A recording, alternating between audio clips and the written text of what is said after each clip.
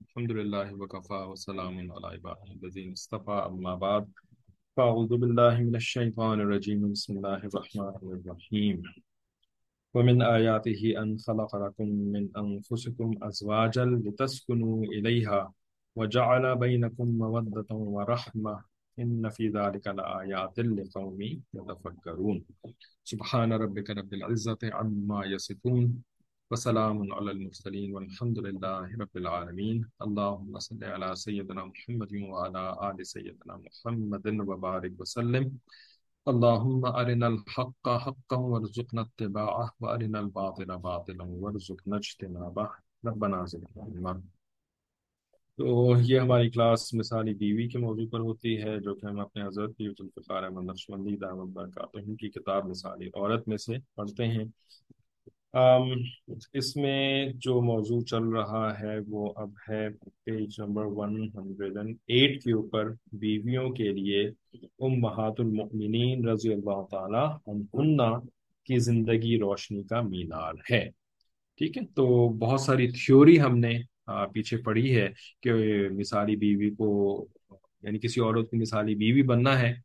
Exemplary wife بننا ہے تو اس کو ایسے ہونا چاہیے، ایسے کرنا چاہیے، اور ایسے نہیں کرنا چاہیے، ایسے نہیں ہونا چاہیے۔ ٹھیک ہے، تو یہ ساری تفصیلات جو ہے وہ پیچھے ہم بہت دنوں سے پڑھ رہے ہیں، کئی ہفتے ہو گئے، ظاہر ہے یہ ہفتے میں ایک ہی کلاس ہوتی ہے یہ۔ اب جو ہے نا وہ کوئی باقاعدہ روشنی کا مینار سامنے ہونا چاہیے، کوئی کوئی جو ہے وہ کیا کہتے ہیں اس کو، ٹاور آف لائٹ، کیا وہ جو آم، سمندر کے کنارے جو ہوتا ہے وہ کیا کہتے ہیں اس کو، تو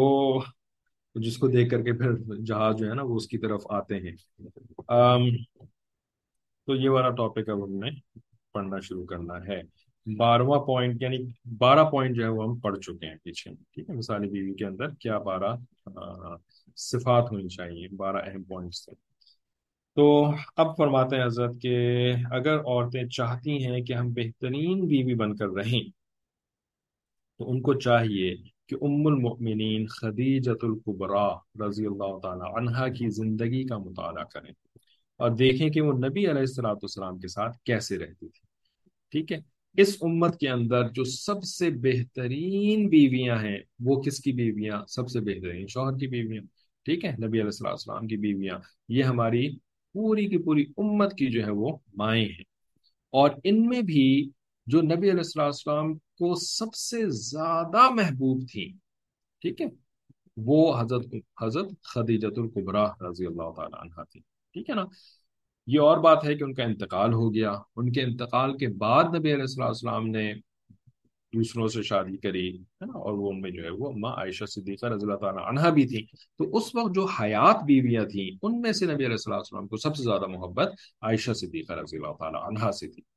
لیکن خدیجۃ الکبریٰ رضی اللہ تعالیٰ عنہا کی محبت جو ہے نا وہ ان پر غالب تھی، لیکن وہ چونکہ دنیا سے گزر چکی تھی اس وجہ سے وہ ان کا تذکرہ اس وقت پھر اتنا نہیں آتا۔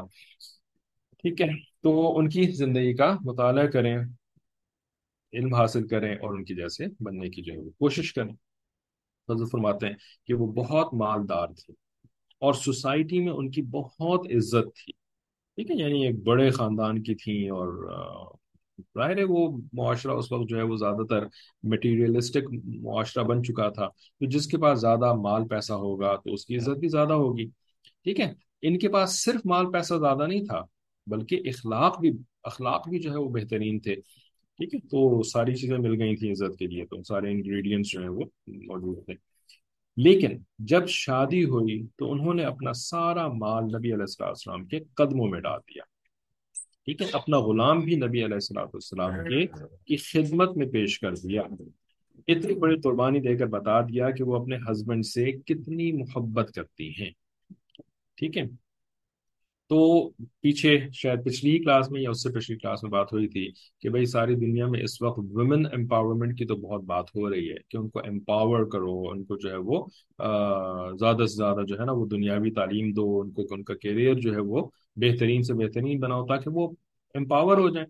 ٹھیک ہے نا، ان کے پاس طاقت آ جائے، وہ طاقت سے جو ہے وہ پھر اپنے پیروں پہ کھڑی ہوں، شوہر وور کی کوئی ضرورت نہیں ہے، اگر شوہر ہے بھی تو اس کی سننے کی کوئی ضرورت نہیں ہے نا، کل کو جو ہے وہ شوہر صاحب جو ہے وہ کچھ آپ کی مرضی کے خلاف کریں، آپ ان کو کک کر کے جو ہے وہ باہر نکل جائیں،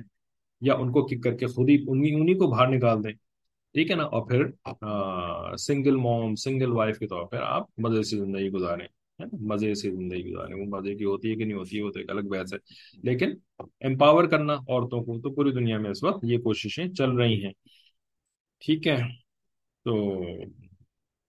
وہ ایک الگ ٹاپک ہے، بہت دفعہ اس کے اوپر بہت ساری باتیں ہو چکی ہیں۔ تو ہم نے بات یہ کری تھی پچھلی دفعہ کہ بھائی جس طرح وومن کو امپاورمنٹ کرنے کی اتنی آپ کو تکلیفیں ہو رہی ہیں، تو بھائی مین کو امپاور کرنے کی کوئی ضرورت نہیں ہوتی، ٹھیک ہے نا، مین نے بھی تو کوئی کام کرنا ہوتا ہے نا، تو جو وہ کام کر رہا ہے تو اس میں اس کو بھی امپاورمنٹ کی ضرورت ہوتی ہے نا، کوئی بڑا کام نہیں بھی کر رہا، خالی ایک معمولی سا جو ہے وہ جاب کر رہا ہے جا کر کے، ہے نا، دکان پہ بیٹھ رہا ہے، تو بھائی وہ اس کے لیے بھی تو اس کو امپاورمنٹ کی ضرورت ہے نا، ٹھیک ہے؟ تو آپ جو ہے وہ ایک تو اس کو مینٹلی جو ہے وہ امپاور کریں کہ پریشان رہے گا ہر وقت، جو ہے وہ ٹینشن میں رہے گا، گھر میں جھگڑے ہوتے رہیں گے، تو وہ دکان پہ بیٹھ کر کے پھر اپنے کام پہ فوکس نہیں کر سکے گا، بلکہ ہر وقت جو ہے وہ گھر کے جھگڑے اس کے ذہن میں چلتے رہیں گے، ابھی اماں نے یہ کہہ دیا ہوگا اور بیگم صاحبہ نے یہ اماں کو تڑاک کر کے جواب دیا ہوگا، اور پھر اماں نے جو ہے نا وہ اس کے بعد یہ چیز چلا مچایا ہوا ہوگا، پھر بیگم صاحبہ جو ہے وہ یہ جو ہے وہ تماشا کر رہی ہوں گی، تو بیچارہ دکان میں بیٹھا ہوا ہے یا دفتر میں بیٹھا ہوا ہے اور ہر وقت یہی سوچے چلا جا رہا ہے، ٹھیک ہے؟ تو اب وہ کہاں بزنس صحیح طریقے سے کر سکے گا، کہاں جو ہے وہ جاب جو ہے وہ پراپرلی کر سکے گا؟ تو اس کو امپاور کرنے کا ایک اہم ترین جز یہ ہے کہ بھئی یہ جھگڑوں سے اس کو ذرا فارغ کریں، جھگڑوں کی فکروں سے، اور پھر اس کے بعد ذہنی طور پر وہ پرسکون ہوگا تو پھر اس کے بعد اس کے پیٹ میں بھی تو سکون ہونا چاہیے نا،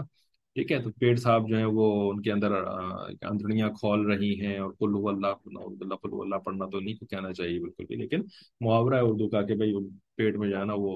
بھوک سے جو ہے وہ یعنی اس کو مشکل ہوئی چلی جا رہی ہے، تو بھئی اس کو امپاور کرنے کے لیے جو ہے کچھ کھانے پینے کا بھی اگر ٹفن شفن کر کے ان کو دے دیں تو یہ بھی امپاورمنٹ کے اندر آتا ہے، ٹھیک ہے؟ اور پھر ان کا وقت جو ہے وہ بھی ذرا فارغ کریں، ہر وقت جو ہے وہ گروسری کی دوڑ میں نہ دوڑاتی رہا کریں ان کو، ٹھیک ہے؟ کہ بھئی اچھا ابھی مجھے جتنی چار چیزیں یاد آئی نا وہ آپ لے کر کے آ جائیے، فوراً لے کر کے آ جائیے، ٹھیک ہے؟ اب وہ فوراً لے کر کے آ گئے، پھر اس کے بعد اچھا وہ میں بھول گئی تھی، یہ بھی بھول گئی تھی، یہ بھی بھول گئی، اب دوبارہ جائیے، دوبارہ جا کر کے لے کر کے آئیے، ٹھیک ہے نا؟ تو بھائی اس کا جو ٹائم ہے وہ اگر اسی طرح سے گروسری کی دوڑ کے اندر، مارکیٹ کی دوڑ کے اندر نکل جائے گا تو پھر وہ جو کام کرنا چاہیے تھا اس کے لیے تو وہ امپاورمنٹ نہیں ہوگا نا، ٹھیک ہے؟ اور پھر اگر سب سے بڑا کام اور اصل کام جو دین کا کام ہے، دین کی دعوت و تبلیغ کا کام، ٹھیک ہے نا، تو اس کے لیے بھی تو امپاورمنٹ کی اس کو ضرورت ہے نا، بلکہ سب سے زیادہ ضرورت ہے کیونکہ وہ کام سب سے زیادہ بڑا ہے، ٹھیک ہے؟ تو اما خدیجہ الکبریٰ رضی اللہ تعالی عنہا نے نبی علیہ الصلوۃ والسلام کو سب سے پہلے انہوں نے امپاور کیا تھا دین کی تبلیغ کے لیے، سب سے پہلے۔ اچھا سب سے پہلے کیسے امپاور کیا تھا؟ مال دے کر کے امپاور کیا تھا؟ نہیں، مال تو بعد میں دیا تھا، پہلے تو انٹلیکچولی ذہنی طور پر امپاور کیا تھا، ٹھیک ہے؟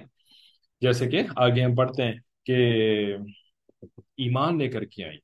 سب سے پہلے ایمان جو ہے وہ بیوی لے کر کے آئی، کیا مطلب؟ میں آپ پہ ٹرسٹ کرتی ہوں، I don't mistrust you, میں آپ کو جو ہے وہ آپ کی تنقید نہیں کروں گی میں آپ کی، ٹھیک ہے نا، کہ بھئی ہاں آپ تو بس ایسے ہی ہے نا وہ پتہ نہیں کیا کچھ دیکھ کر کے آ گئے ہیں باہر، ہے نا، اور پتہ نہیں آپ کو کچھ سمجھ بھی آیا ہے کہ نہیں آیا ہے، اور آپ نعوذ باللہ ایسی کوئی بات نہیں کری، بلکہ ایمان لے کر کے آئے، یعنی ٹرسٹ کیا، اعتماد کیا اپنے شوہر کے اوپر، ٹھیک ہے؟ تو فرماتے ہیں کہ جس دوران ساری دنیا آپ صلی اللہ علیہ وسلم کی مخالفت کر رہی تھی تو انہوں نے ہی عورتوں میں سب سے پہلے کلمہ پڑھا اور آپ صلی اللہ علیہ وسلم پر ایمان لے کر کے آئی۔ اچھا عورتوں میں نہیں، انسانوں میں، اصل حقیقت تو یہ ہے انسانوں میں سب سے پہلے حضرت خدیجہ الکبریٰ رضی اللہ عنہا ایمان لے کر کے آئی، ابوبکر صدیق رضی اللہ عنہ بعد میں ایمان لے کر کے آئے، بعد میں ایمان لے کر کے آئے، پہلے خدیجہ الکبریٰ رضی اللہ تعالی عنہا ایمان لے کر کے آئی، ٹھیک ہے نا؟ تو مردوں میں سب سے پہلے ابوبکر صدیق رضی اللہ عنہ کا نام آتا ہے، ٹھیک ہے نا، اور عورتوں میں ان کا نام آتا ہے، لیکن حقیقت یہ ہے کہ صرف عورتوں میں نہیں، اگر پورے مرد عورت ملا کر کے دیکھا جائے تو خدیجہ رضی اللہ عنہا پہلے ایمان لے کر کے آئی ہے، ٹھیک ہے، یعنی نبی علیہ السلام کو انہوں نے بہت اوڈ وقت میں سپورٹ کیا، جب کوئی دنیا کا فرد جو ہے وہ ان کو سپورٹ کرنے والا نہیں تھا، ٹھیک ہے، اور اگینسٹ آل آڈس، جانتے بوجھتے ہوئے کہ کیا مطلب ہے اس کا، کیونکہ لے کر کے گئی تھی نا اپنے وہ ورقہ بن نوفل کے پاس، تو ورقہ بن نوفل نے بتا دیا تھا نا کہ دیکھو یہ جو آپ کر رہے ہیں نا، اس کے اوپر آپ کی مخالفت ہوگی، اور اتنی مخالفت ہوگی کہ آپ کو اس شہر سے نکال دیا جائے گا۔ تو wasn't اما خدیجہ رضی اللہ تعالیٰ عنہ there to hear all of that؟ وہ وہاں موجود نہیں تھی کہ وہ سن نہیں رہی تھی کہ کیا ہونے والے نبی علیہ الصلوۃ والسلام کے ساتھ؟ تو ایسا نہیں کہ جس کو کہتے ہیں نا جذباتی طور پر آپ جو ہے وہ کسی کو سپورٹ کرنا شروع کر دیں، نہیں، انہوں نے جذباتی طور پر سپورٹ نہیں کیا تھا، انہوں نے جانتے بوجھتے ہوئے کہ کیا ہونے والا ہے میرے شوہر کے ساتھ، کتنی مخالفت ہونے والی ہے، سب کچھ جان کر کے نبی علیہ الصلوۃ والسلام کو سپورٹ کیا تھا۔ ٹھیک ہے، تو جب نبی علیہ الصلوۃ والسلام پہ پہلی وحی اتری، اچھا، ایک تو یہ یعنی اعتماد کیا، پھر اس کے بعد نبی علیہ الصلوۃ والسلام پریشان تھے،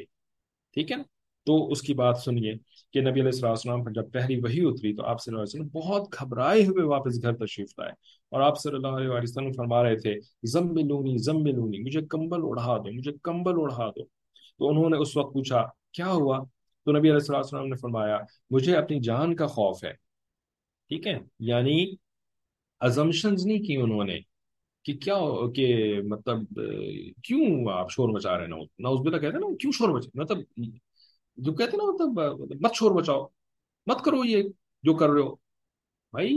یو نیڈ ٹو آسک، پوچھے پہلے کہ ایک بندہ گھبرایا ہوا ہے، بندہ پریشان ہے، تو کیوں، کیا وجہ ہے اس کی، ٹھیک ہے نا؟ تو اکثر ہم غلطی کرتے ہیں کہ بجائے اس کے کہ ہم معاملے کی تہ تک پہنچنے کی کوشش کریں، ہم معاملے کو سمجھنے کی کوشش کریں، ہم جو ہے نا وہ ہمیں ناگوار لگتا ہے ان کا کوئی ایٹیٹیوڈ، شوہر صاحب کا ایٹیٹیوڈ ناگوار لگ رہا ہے، ادھر ہی جو ہے نا وہ کوسنا شروع کر دیا، ادھر ہی جو ہے نا وہ برا بھلا کہنا شروع کر دیا، اور جو ہے نا وہ کوئی پرانی کسی بات سے جو ہے وہ جوڑنا شروع کر دیا، اچھا آپ تو 2 سال پہلے بھی یہی اس قسم کی حرکتیں کرتے تھے، ہے نا، آپ نے تو اس وقت بھی ایسی حرکتیں کری تھی، اور آپ کو جس کو کہتے ہیں نا کوسنا شروع کر دیا۔ بھائی پوچھیں کیا ہوا ہے، ٹھیک ہے نا، یہ پوچھنا جو ہے نا یہ یعنی اہم ہے، ٹھیک ہے، تاکہ مسئلہ تو سمجھ میں آئے آپ کو، پھر آپ اس کا صحیح جو ہے وہ ریاکشن کر سکیں۔ تو انہوں نے پوچھا کہ کیا ہوا؟ تو نبی علیہ السلام نے فرمایا کہ مجھے اپنی جان کا خوف ہے۔ یہ بات سن کر خدیجہ الکبریٰ رضی اللہ عنہا نے جواب دیا کلا واللہ، ہرگز نہیں، اللہ کی قسم، ما یخزیک اللہ ابدا، اللہ تعالیٰ کبھی بھی آپ کو رسوا نہیں کریں گے، ٹھیک ہے، انک لتصل الرحم وتحمل الکل وتکسب المعدوم وتقر الضیف وتعین علی نوائب الحق، ٹھیک ہے، فرمایا کہ اس لیے کہ آپ تو صلہ رحمی کرتے ہیں، رشتہ داروں کو جو ہے نا وہ رشتہ داریوں کو جوڑتے ہیں، اور بے کسوں کا بوجھ اٹھاتے ہیں، اور مفلسوں کے لیے کماتے ہیں،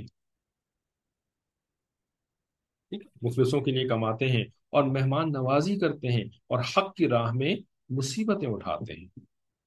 ٹھیک ہے۔ تو نبی علیہ الصلوۃ والسلام کی جتنی پازیٹیو باتیں تھیں نا، ان پازیٹیو باتوں کو گنوا رہی ہیں، ٹھیک ہے، کہ اللہ تعالیٰ آپ کو کبھی ضائع نہیں کرے گا، آپ تو اتنے اچھے ہیں، اور اتنی ساری اچھی جو ہے وہ آپ کے اندر صفات ہے، ٹھیک ہے۔ تو اما خدیجہ رضی اللہ تعالیٰ عنہا نے نبی علیہ الصلوۃ والسلام کو ایسے ریسیو کیا،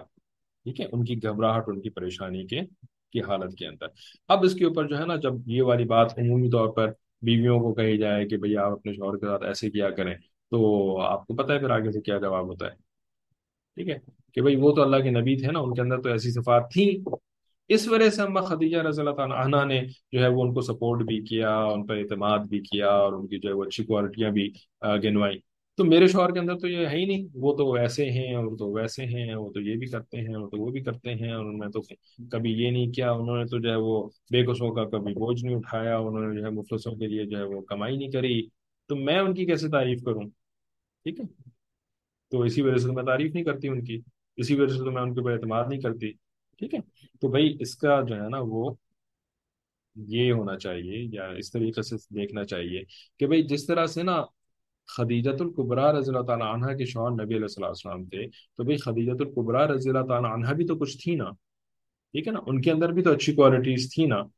ان کے اندر بھی جو ہے وہ انہوں نے نبی علیہ الصلوۃ والسلام، یعنی انہوں نے نبی علیہ الصلوۃ والسلام کی کوالٹیز کو دیکھ کر کے ان سے نکاح کیا، ان کو جو ہے وہ سپورٹ کیا، ان کی آنکھوں کی ٹھنڈک بنی، ایسی بنی تھی کہ نبی علیہ الصلوۃ والسلام کے اوپر جب یہ مشکل وقت آیا، جبرائیل علیہ السلام آئے اور ان کو بھیجا،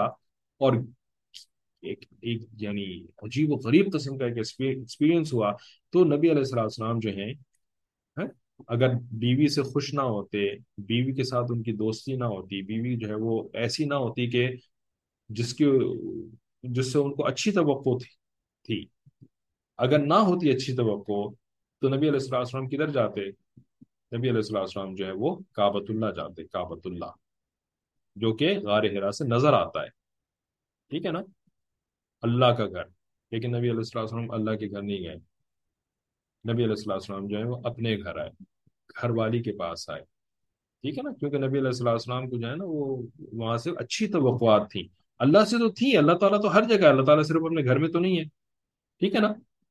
اور اللہ تعالیٰ تو مسبب الاسباب ہے، تو نبی علیہ الصلوۃ والسلام سبب کے پاس گئے، سبب جو تھا نا، دل کی آنکھوں کی ٹھنڈک کا سبب کون تھا؟ بیوی، ٹھیک ہے، تو بھائی وہ بیوی بھی ایسی تھی، خالی جو ہے وہ شوہر ایسے نہیں تھے، بیوی بھی ایسی تھی، تو ہمارے اگر شوہر ایسے نہیں ہیں تو پھر ہم بھی تو ایسے نہیں ہیں نا، ہمارے اندر کون سی کوالٹیز ہیں؟ ٹھیک ہے، تو ہم اپنے بارے میں بہت زیادہ خوش فہمی کا میں مبتلا ہوتے ہیں، حالانکہ ہمارے اندر اتنی اچھی کوالٹیز ہوتی نہیں ہیں، جیسے آپ میں سے کسی ایک نے اوپر سوال کیا تھا جو کہ پچھلی کلاس میں سوال تھا، لیکن ہم اس کا جواب نہیں دے سکے، تو سوال تو بہرحال رہ گیا، تو اس وجہ سے ہم اس کا جواب اب بھی دے دیتے ہیں، کہ ایک سوال کرنے والی نے پچھلی کلاس میں یہ سوال لکھا تھا کہ اگر نیت خالص ہو اور خالص اللہ کی محبت ہو مگر عبادت نہیں ہے، تو ہمارے ظاہری اعمال کو کیسے، تو ہم اپنے ظاہری اعمال کو کیسے درست کریں؟ ٹھیک ہے نا، یعنی ہماری نیت خالص ہے اور ہم جو ہے نا وہ خالص اللہ سے محبت کرتے ہیں، لیکن ظاہری اعمال نہیں کر پا رہے، تو ہم اپنے ظاہری اعمال کو کیسے اچھا کریں؟ ٹھیک ہے، تو یہ سوال کرنے والی آپ میں سے ایک طالبہ نے یہ سوال کیا، ٹھیک ہے، تو اب جو ہے نا ہم آپ سے پوچھتے ہیں کہ اس سوال میں کیا پرابلم ہے، بتائیں،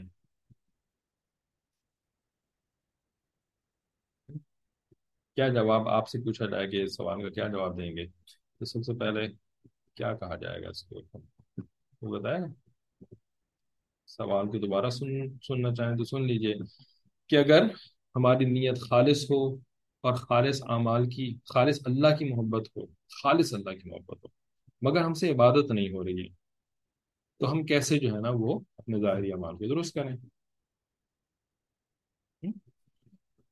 جو جب اللہ سے محبت ہو تو ان کے حکم کو ماننا بہت آسان ہو جاتا ہے، عمل کے لیے دعا کریں۔ اچھا، ہم آپ سے یہ بھی تو پوچھ رہے تھے نا کہ اس سوال میں کیا پرابلم ہے؟ جی،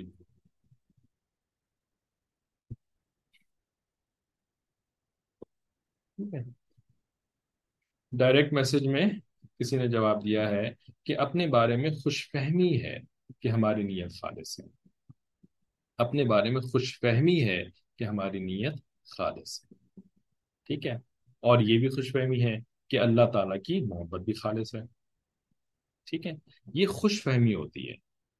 یہ ہوتا نہیں ہے اس طریقے سے، یہ اصل میں ایسا نہیں ہوتا، ٹھیک ہے، اصل میں ہماری نیت جو ہوتی ہے نا خالص اللہ کے لیے نہیں ہوتی، ہماری محبت خالص اللہ کے لیے نہیں ہوتی، اسی وجہ سے ہمارے اعمال جو ہے نا وہ نہیں ہو پا رہے ہوتے،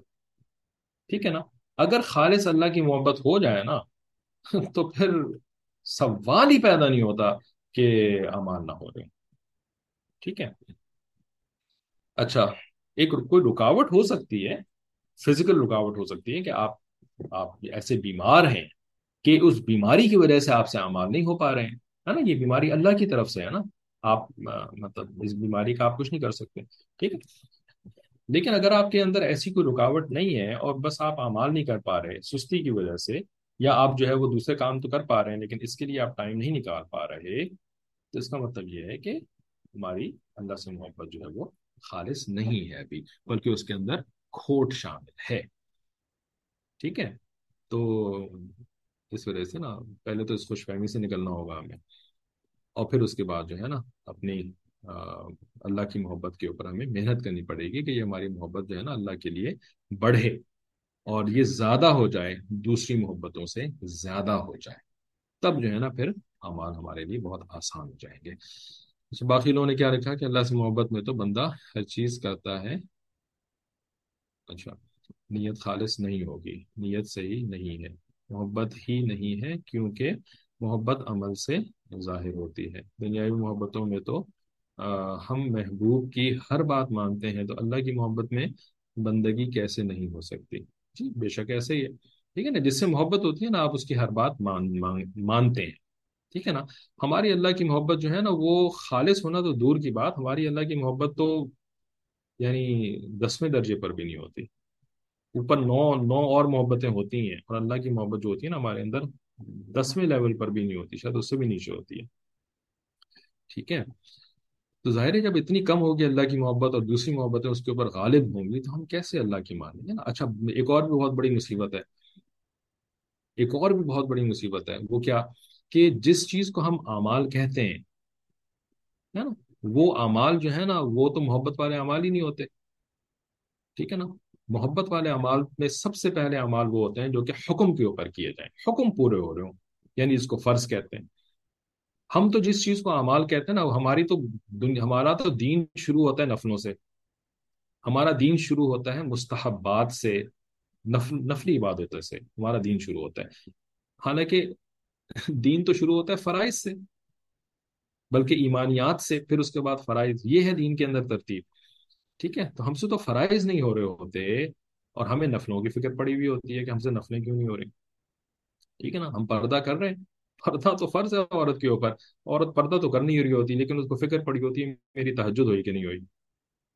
میری جو ہے وہ اشراق ہوئی کہ نہیں ہوئی، میری جو ہے وہ چاشت ہوئی کہ نہیں ہو، اور وہ اگر نہیں ہو رہی ہوتی تو بڑی بیچاری بڑی پریشان ہوتی ہے کہ میں نے آج تہجد مس کر دی ہے۔ اس کو اس بات کی پریشانی نہیں ہے کہ اللہ کا حکم جو ہے وہ پردہ ہے، وہ پردہ اس سے نہیں ہو رہا، لیکن اس کو پریشانی کس چیز کی پڑی ہوئی ہے؟ اس کو تہجد کی پریشانی پڑی ہوئی ہے۔ نہیں، تہجد تو آپ کی قبول ہی نہیں ہو رہی، بالکل کلیئر ہو جائے اس بات کے اوپر، تہجد آپ جتنی پڑھ رہی ہیں قبول ہی نہیں ہو رہی، اگر آپ فرض کو جو ہے وہ اہمیت نہیں دے رہی جتنی کہ اس کو جو فرض کی اہمیت ہوتی ہے۔ ہاں، نہیں کر پا رہی، مجبوری کمزوری کی وجہ سے، احساس ہے، ندامت ہے، اللہ تعالیٰ سے معافی مانگ رہی ہیں، پھر تو تہجد قبول ہو سکتی ہے، بے پردگی کے ساتھ تہجد قبول ہو سکتی ہے۔ اگر آپ کو ندامت ہے اور آپ کوشش کر رہی ہیں کہ میں کروں کسی طریقے سے پردہ، پھر تو آپ کی تہجد قبول ہو سکتی ہے۔ لیکن اگر آپ یہ سمجھ رہی ہیں کہ تہجد جو ہے نا وہ امپورٹنٹ ہے اور پردہ جو ہے نا وہ تو کچھ نہیں ہوتا، کچھ نہیں ہوتا،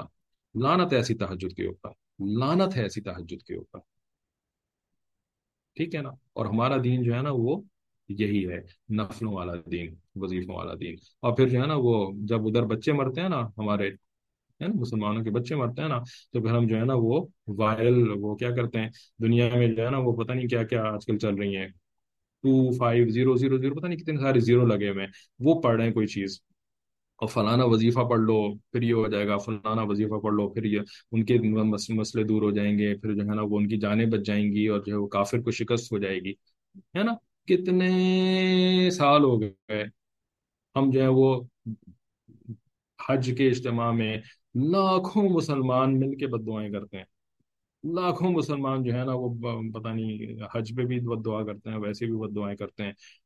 اور جو ہے وظیفے بھی بہت پڑے ہوتے ہیں، ہے نا۔ کیا ان وظیفوں کے اور ان بد دعاؤں سے جو ہے وہ بوزنیا میں مسلمانوں کی جان بچی؟ ٹھیک ہے، مطلب کل کسی نے ایک میسج لکھا تھا تو اس میں یہی اس نے بالکل 100% بات کری تھی، ان وظیفوں سے جو ہے وہ یہ آج تک تو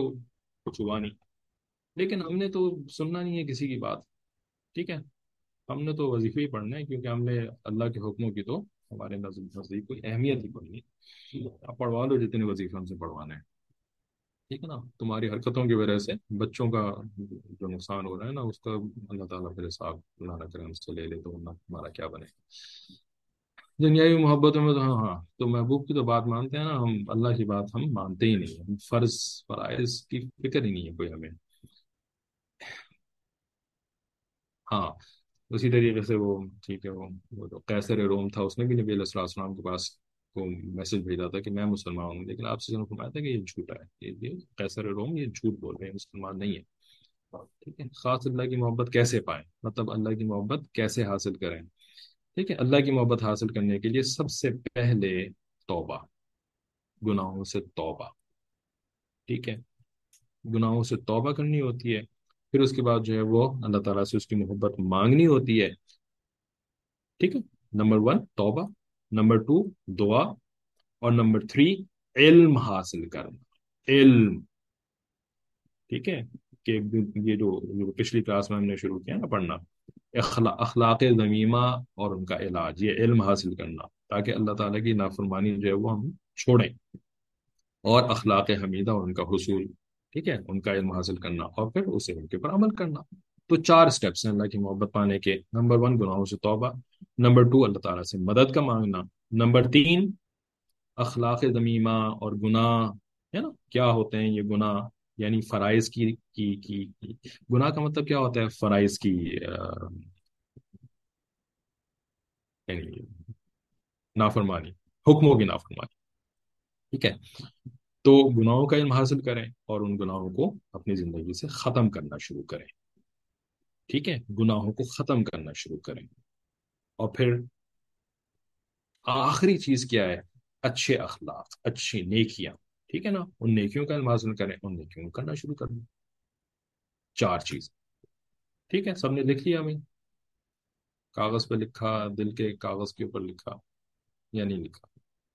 ٹھیک ہے نا؟ تو یہ چار چیزیں ہیں، کر لیں، اللہ کی محبت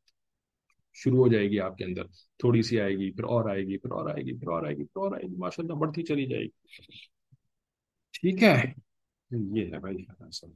تو فرماتے ہیں کہ خدیجہ الکبریٰ رضی اللہ تعالیٰ عنہا نے نبی علیہ الصلوۃ والسلام کے بارے میں ایسے ایسی اچھی باتیں کہیں،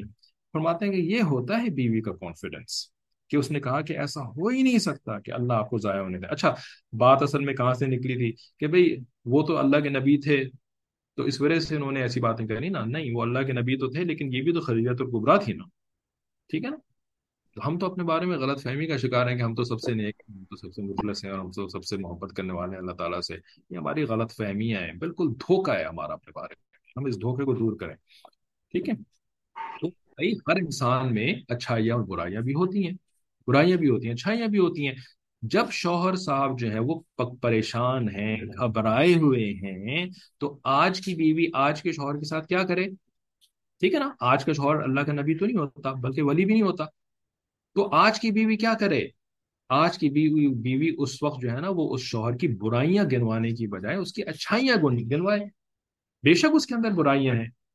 ٹھیک ہے نا، بے شک جو ہے وہ کوئی 100% اعتماد کے قابل نہیں ہے، لیکن اس وقت تو کوئی ایسا کلمہ کہہ دو نا کہ جس سے اس کو ڈھارس بن جائے، ہے نا، اور اس کی کچھ کچھ نہ کچھ تو بھائی آپ، ہے نا، ایک صاحب جو ہیں وہ بڑے محلے کے اندر جو ہے نا وہ بہت ہی زیادہ یعنی بد اخلاق تھے، اور بہت ہی زیادہ جو ہے نا وہ لوگ تنگ تھے ان سے، تو ان کا انتقال ہو گیا۔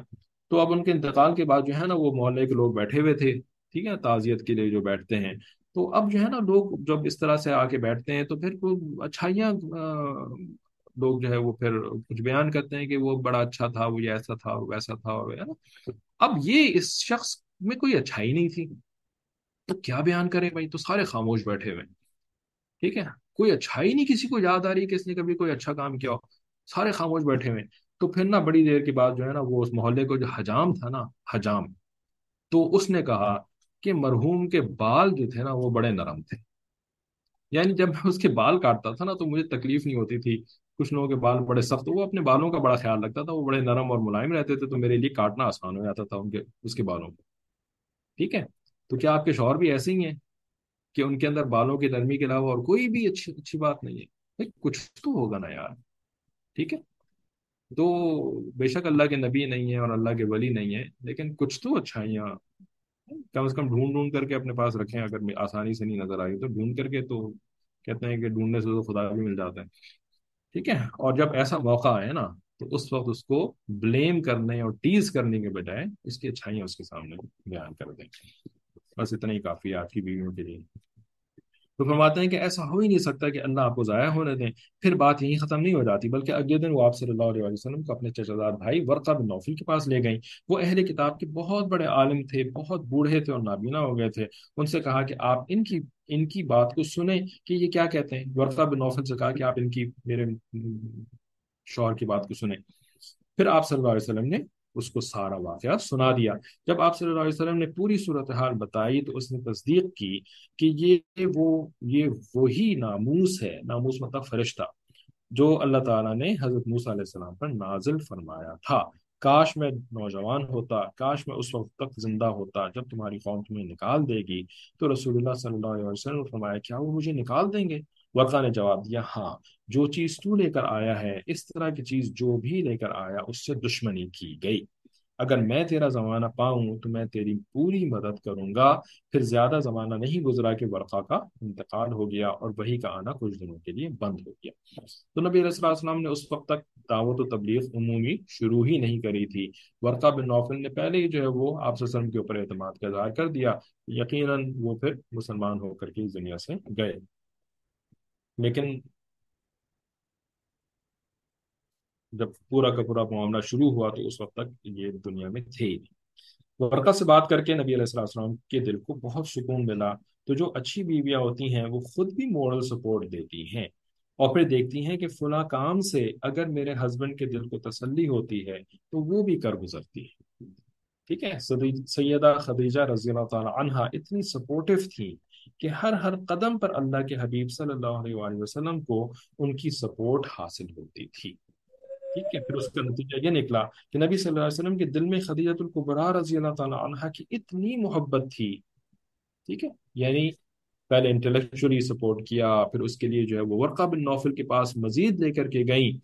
ٹھیک ہے نا، اور پھر اپنا مال بھی نبی علیہ الصلوۃ والسلام کے قدموں میں ڈال دیا۔ مال ہے تو ڈالا نا، اور کسی کے پاس نہیں ہے تو وہ کہاں سے ڈالے گی؟ ٹھیک ہے نا، ان کے پاس تھا اور نبی علیہ الصلوۃ والسلام کا کام بھی ایسا تھا کہ ان کو بہت زیادہ مورل یعنی فائنینشیل سپورٹ کی بھی ضرورت تھی، فراغت کی ضرورت تھی نبی علیہ الصلوۃ والسلام کو، کہ وہ اپنا وقت زیادہ لگا سکیں۔ تو مال جو ہے وہ ان کے قدموں میں ڈال دیا۔ ٹھیک ہے، اس کے نتیجے میں پھر محبت پیدا ہوئی۔ آج بیویاں جو ہیں وہ ابھی میرے شوہر صاحب جو ہے نا وہ میری طرف توجہ ہی نہیں کرتے، میرے شوہر صاحب جو ہیں یا تو دوستوں میں لگے رہتے ہیں، یا جو ہے وہ موبائل فون کے اندر لگے رہتے ہیں، یا کرکٹ کے اندر لگے رہتے ہیں، ہے نا، وہ مجھ سے بات ہی نہیں کرتے، مجھ سے جو ہے وہ میری طرف دیکھتے ہی نہیں ہیں، اور ہے نا، تو بھائی آپ بھی تو کچھ ایسا کام کریں نا کہ وہ آپ کی اہمیت جو ہے وہ کرکٹ اور موبائل اور دوستوں سے زیادہ بڑھ جائے آپ کے شوہر کے دل میں۔ جب اہمیت زیادہ بڑھ جائے گی تو پھر وہ ضرورتاً تو دیکھیں گے کسی چیز کی طرف، جہاں ضرورت ہوگی، جاب ریکوائرمنٹ ہوگی تو وہ اس طرف جاب کی طرف پہ کام کر رہے ہوں گے، لیکن اس کے علاوہ وہ آپ کی طرف متوجہ ہوں گے۔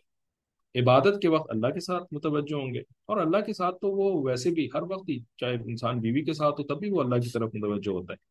تو اللہ کے ساتھ متوجہ ہونے کا تو مسئلہ نہیں ہے، وہ تو ہر وقت کی بات ہے۔ ٹھیک ہے، لیکن جاب کا کام ہے یا اپنی فیملی کے ساتھ اپنے جو امی ہیں، ابو ہیں یا دوسرے لوگ ہیں، تو ان کی طرف وہ ضرورتاً متوجہ ہوں گے، لیکن ادروائز وہ عجب کی طرف متوجہ رہیں گے، موبائل کی طرف متوجہ نہیں رہیں گے۔ ٹھیک ہے، تو اس طرح سے ماں خدیجہ رضی اللہ عنہا سے سیکھیں۔ تو فرماتے ہیں کہ اتنی محبت تھی کہ ایک روایت میں ہے کہ ایک مرتبہ ان کی بہن مدینہ طیبہ میں سیدہ عائشہ صدیقہ رضی اللہ تعالیٰ عنہا سے ملنے آئی، تو نبی علیہ الصلوۃ والسلام نے ان کی بہن کی آواز سنی تو آپ کو خدیجۃ الکبریٰ رضی اللہ تعالیٰ عنہا یاد آ گئی۔ ٹھیک ہے، بہنوں میں آپس میں آوازیں بھی ملتی ہیں، بھائیوں کے آپس میں آوازیں ملتی ہیں، تو فرمایا کہ کس کی آواز ہے؟ یہ خدیجہ کی آواز سے بہت ملتی ہے۔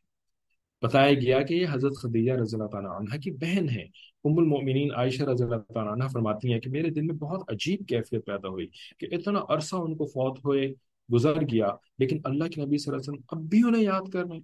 تو میں نے یہ کہہ دیا کہ اللہ کے حبیب صلی اللہ علیہ وسلم آپ ابھی بھی اس بوڑھی عورت کو یاد کرتے ہیں، ہے نا؟ یعنی جب ان کا انتقال ہوا تھا، نبی علیہ الصلوۃ والسلام سے وہ 15 سال بڑی تھی نا، تو آپ صلی اللہ علیہ وسلم کی عمر جو ہے وہ 50 سال تھی تقریباً۔ ٹھیک ہے، ان کی عمر 65 ایئرس کی تھی، خدیجہ الکبریٰ رضی اللہ تعالیٰ عنہ کی 65 سالہ جس کو کہتے ہیں بڑھیا۔ ٹھیک ہے، تو آپ ابھی تک اس بری عورت کو یاد کرتے ہیں، جبکہ آپ کے پاس جوان خوبصورت بیویاں موجود ہیں۔ ہے نا؟ تو نبی علیہ الصلوۃ والسلام نے کیا فرمایا تھا کہ خدیجہ نے میری اس وقت مدد کری تھی جب ساری دنیا میرے خلاف تھی. ٹھیک ہے. تو یہ ایسی بات ہے نا انسان کو یاد رہ جاتی ہے،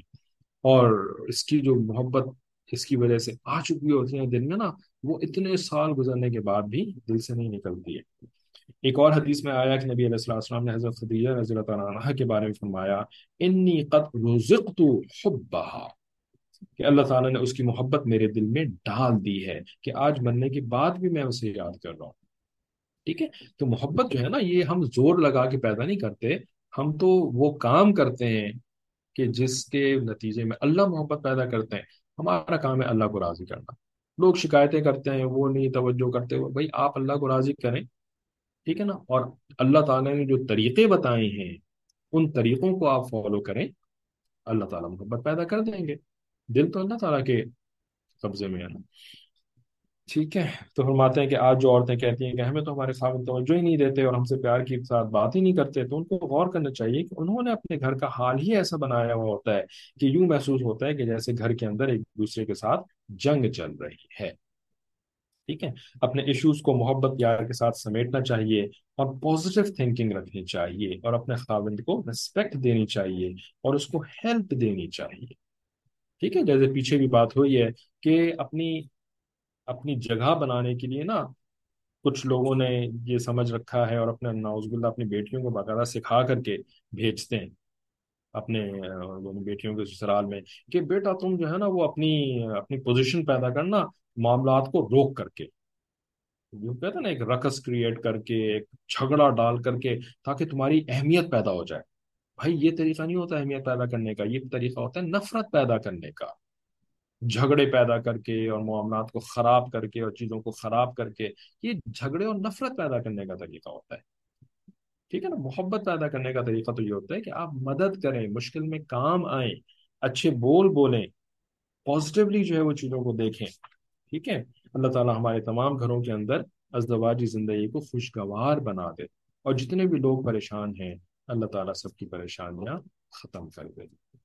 ٹھیک ہے. تو یہاں پر ہم آج کی کلاس روکتے ہیں، باقی جو رہ گیا انشاءاللہ امید ہے کہ اگلی کلاس میں انشاءاللہ ختم ہو جائے گا.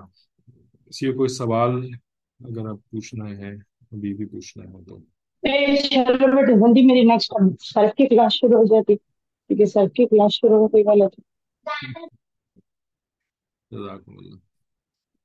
ٹھیک ہے. کوئی سوال اگر نہیں ہے تو ہم کلاس ختم کرتے ہیں. وآخر دعوانا ان الحمد للہ رب العالمین. السلام علیکم ورحمۃ اللہ وبرکاتہ.